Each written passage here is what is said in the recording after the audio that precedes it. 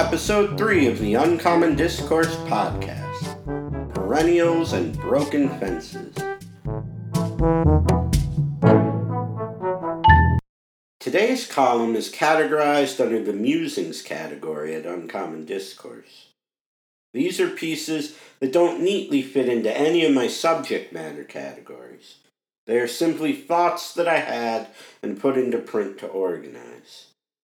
They aren't especially deep thoughts, but are an attempt at capturing the essence of how I experienced life in a specific moment in time. This column was originally published on May 13th, 2018, and portrays how I felt as the world moved far past winter and spring entered into full force. My wife Jenny had just graduated with her MBA. I was indifferent to the job I held, and after years of trying, pregnancy seemed far away, if not impossible.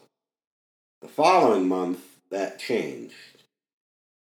This column is perhaps the last musings piece I wrote before fatherhood stopped being a someday and started being a soon. It's hard to describe how I felt in May 2018, but after a surprisingly late series of winter storms set an April snowfall record, I was excited for spring's arrival, hopeful for the future, and slightly wistful for the past.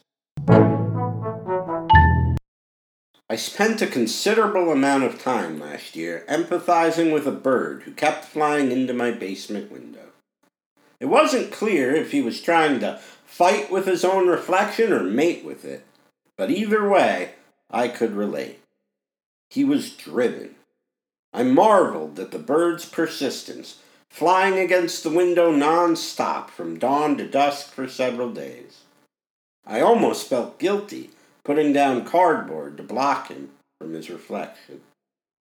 I was more worried about replacing the window than about his safety, but I also knew I was cutting him off from something he couldn't control. I wondered if I was freeing him from an unhealthy obsession or prematurely depriving him of something he was never destined to achieve. When I finally removed the cardboard after a few hard rainfalls, the bird never returned.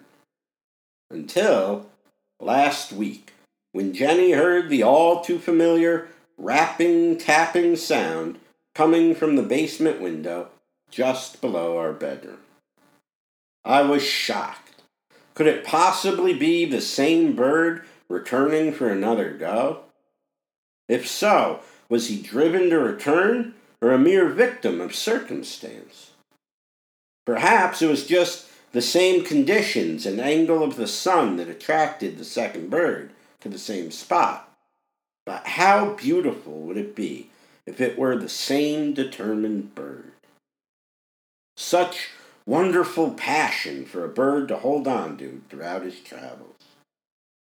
Whether anger or lust, sheer willpower and determination had combined to resume his fruitless pursuit on my tiny patch of land.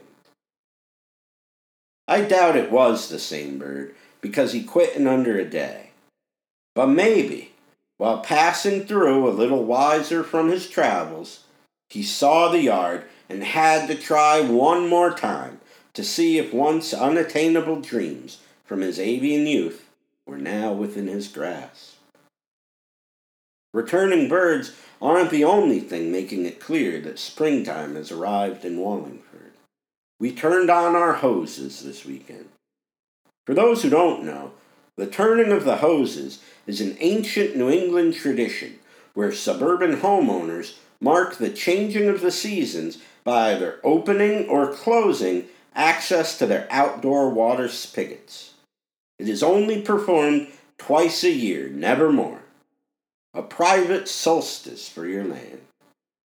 Introducing man-directed water is one of the surest ways of claiming an intent to rule over a parcel of land. But it surely isn't required to bring life to a yard. My garden is a testament to the fact that nature waits for no one. If mankind were erased tomorrow, all that would remain from our thousands of years of agriculture would be perennials and broken fences. Dandelions would reign supreme.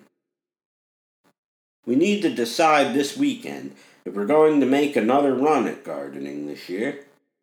This winter has been cruel to our garden fence, which was already deteriorating after losing a fight with a panicked deer last winter.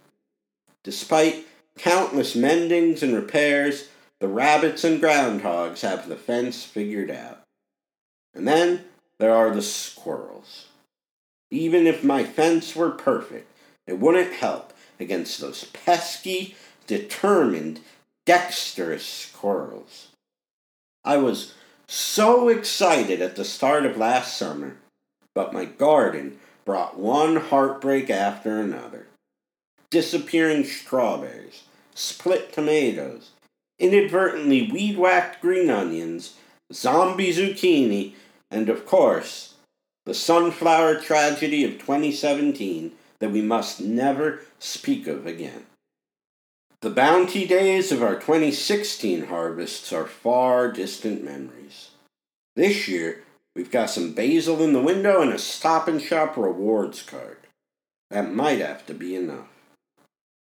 I enjoy having a garden far more than actually working on one. I don't really care that much about the vegetables. I just like watching something grow and change, then die, and sometimes come back again.